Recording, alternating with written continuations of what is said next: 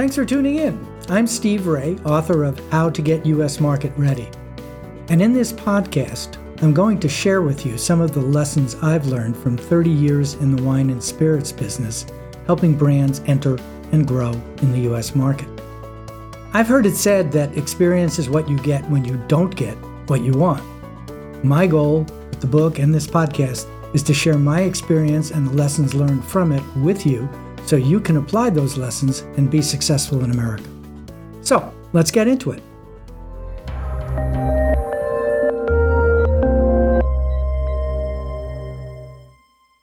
Hi, this is Steve Raye, and welcome to the Italian Wine Podcast. This week we're going to be talking about trade shows and how they've evolved and how COVID-19 has impacted them. And then next week we're going to follow up with a focus on making the most from your trade show investment. So thanks for attending, and let's get into it.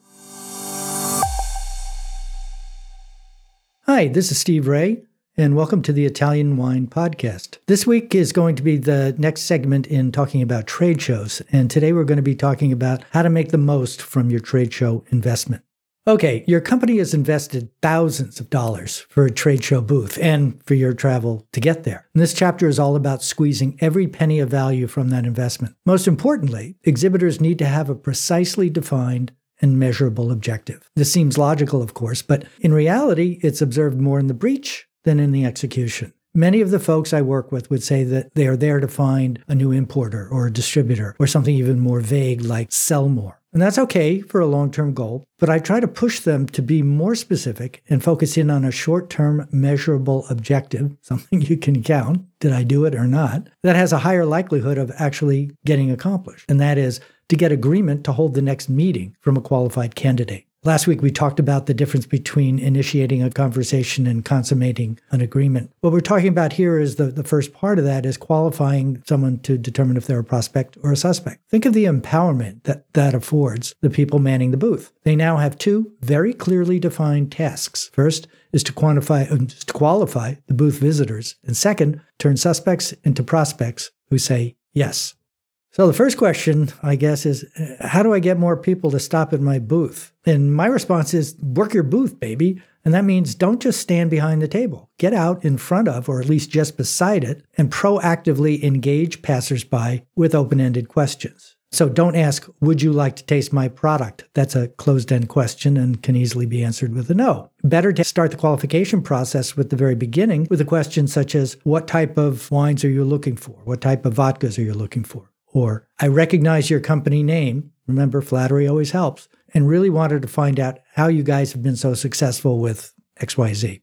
There's lots of downtime working a booth. How do I keep from getting distracted by my smartphone and things like reading emails, messages, and social media? That's a great question and one that I rarely get asked, but I give advice for. And the answer is put your cell phone away. Don't just put it down, put it out of sight. And the reason is painfully simple. If you're looking at your cell phone, you're not making eye contact with the passersby. And if you don't catch their eye, it's highly unlikely that they are going to stop. And isn't that the reason that your company invested all the money to be there in the first place? So if you must look at your cell phone, do it in the bathroom. Nobody should be looking at you there anyway. So look at the situation from the perspective of what show attendees see. A friendly face, an inviting booth with a potential solution to their needs. Okay, Steve, what's the best way to sell without coming on too strong? And the answer is really simple. Prepare your story. And that's a compelling, logical progression that differentiates your brand in a way that's both relevant and meaningful to them in terms of their business objectives. They want to know how they're going to make money selling your brand and why your brand will make them more money than the brands they currently sell or the guy next to you in the next booth. And your story should be brief, concise, and most of all, personal and unique. So you really want to take the time to write this out, practice it. It's an elevator speech. 2 sentences is as long as you want to get. Another question I get asked is, I get overwhelmed with business cards and often can't put a face to a name when I get back to my office. Got any tips? Well, first of all, the idea of business cards is evolving dramatically as well. They're disappearing, but they're not gone. And so one of the tools I've used for many years is write it down. So if they give you or ask for their business card when you begin the conversation, because remember, the goal of every conversation is to get to the next meeting so that you can qualify them. So if you ask for their business card, now you have a way to contact them and their implicit agreement for you to do so. And I like to ask for the business card up front and then write down on the back of it some clue as to who they are or what they're wearing, the guy in purple or whatever it happens to be, so that when you go back and look at those business cards, you can connect a name to a face. And another basic on which most people fail to score is take good notes. And here's a great closing suggestion. When the conversation starts to feel like it's coming to a close, ask for a next step commitment and write it down on their business card while voicing a confirming statement. So, we're agreed. I'll follow up with an email with my price list and electronic brochure, and we have a phone call scheduled for Tuesday at 4 p.m. to move the discussion forward. Want to stand out a little more aggressively? Here's an idea. Write it on 2 of your cards.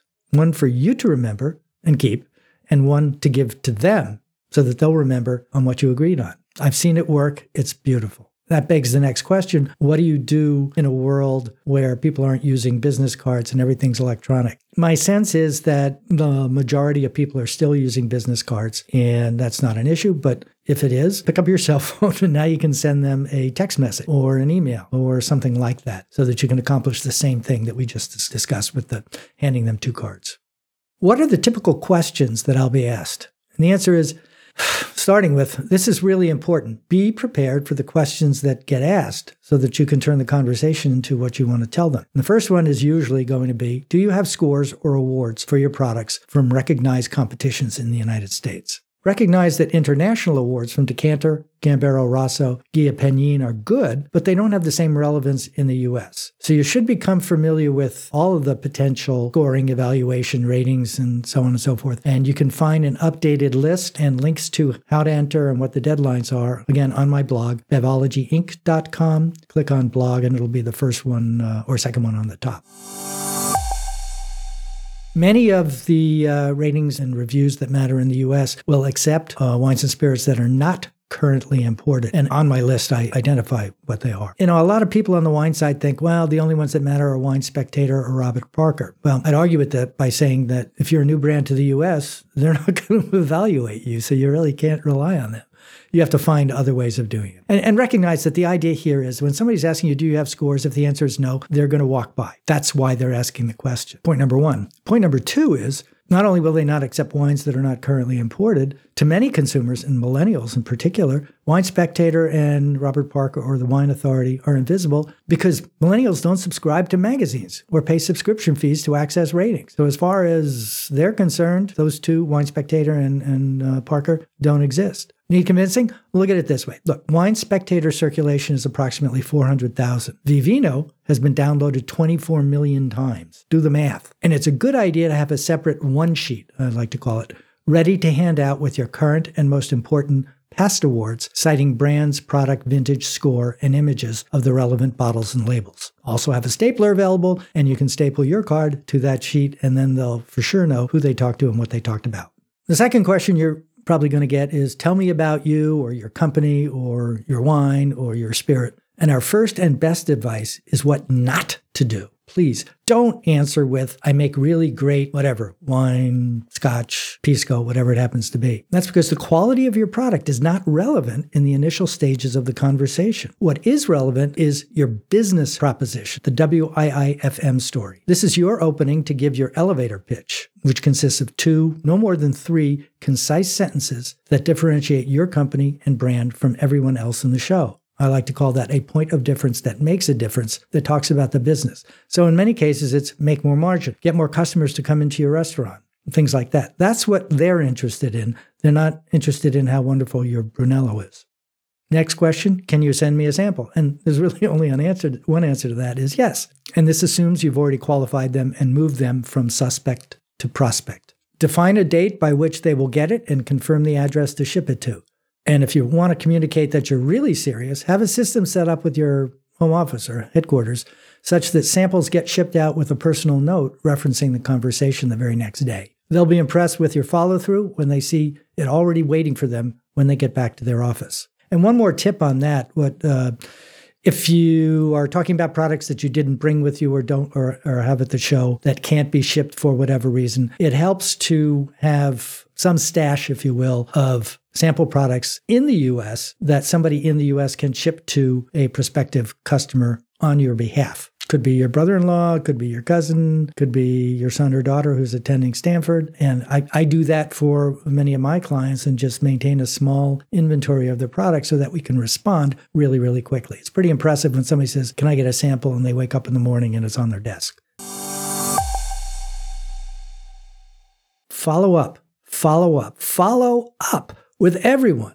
You should get specific, actionable next steps with defined deadlines and deliver on every promise, whether it's an email, a price quote, a sample to be delivered, whatever. Remember that even if the discussion didn't go anywhere, they are by definition a valuable network connection that you should reinforce and expand just by virtue of the fact that they're at the show too. So if you haven't already, sign up for LinkedIn and follow up from the fair by asking to connect with everyone you spoke to, and then do it on LinkedIn. And here's a great idea I saw one of I think the best salesmen in the business do at a trade show. That was brilliant. We were there with a group of suppliers from a particular region and weren't getting a lot of traffic. It was an odd, out of the way place in the booth floor. Maybe it wasn't the right people attending the show. Who knows? Whatever. There wasn't a lot of business, and most everybody was looking at their cell phones and reading their email and not making eye contact with people. So when I went from booth to booth and asked how the show is, pretty much uniformly everybody says, oh, this is a disaster. No one's coming by, no business, nothing happened. When I get to one guy, who I said is a great salesman, Carlos, you'll know who he is. I asked how was the show. He said, it was amazing. He reached into his pockets and he pulled out handfuls of business cards. He was at the same show with the same traffic in the same place as everybody else. The difference was he worked his booth. He knew clearly what he wanted to do is to make connections with a whole lot of people whom he can then qualify. And he walked away with that. And at the end of the day, what he got was a sale to a major chain in the Pacific Northwest. Who would have thought that would have happened for a show in New York? So the bottom line here is, yeah, it's old technology, business cards, but they're still a great tool. And the key to this whole thing is don't stand behind the booth and look at your cell phone, put the phone away, stand next to the booth and engage people in a conversation in a I'm going to sell you something manner, and be ready to answer the question when they ask, well, tell me about yourself. It is not, I make a really good so-and-so. So when they introduce themselves, they may be from a particular place in the world that you've been, or work for a company that you've heard about, or a particular product that you've had an experience with, something. There's always something when you're meeting someone for the first time that you can use to get the conversation going and get them talking.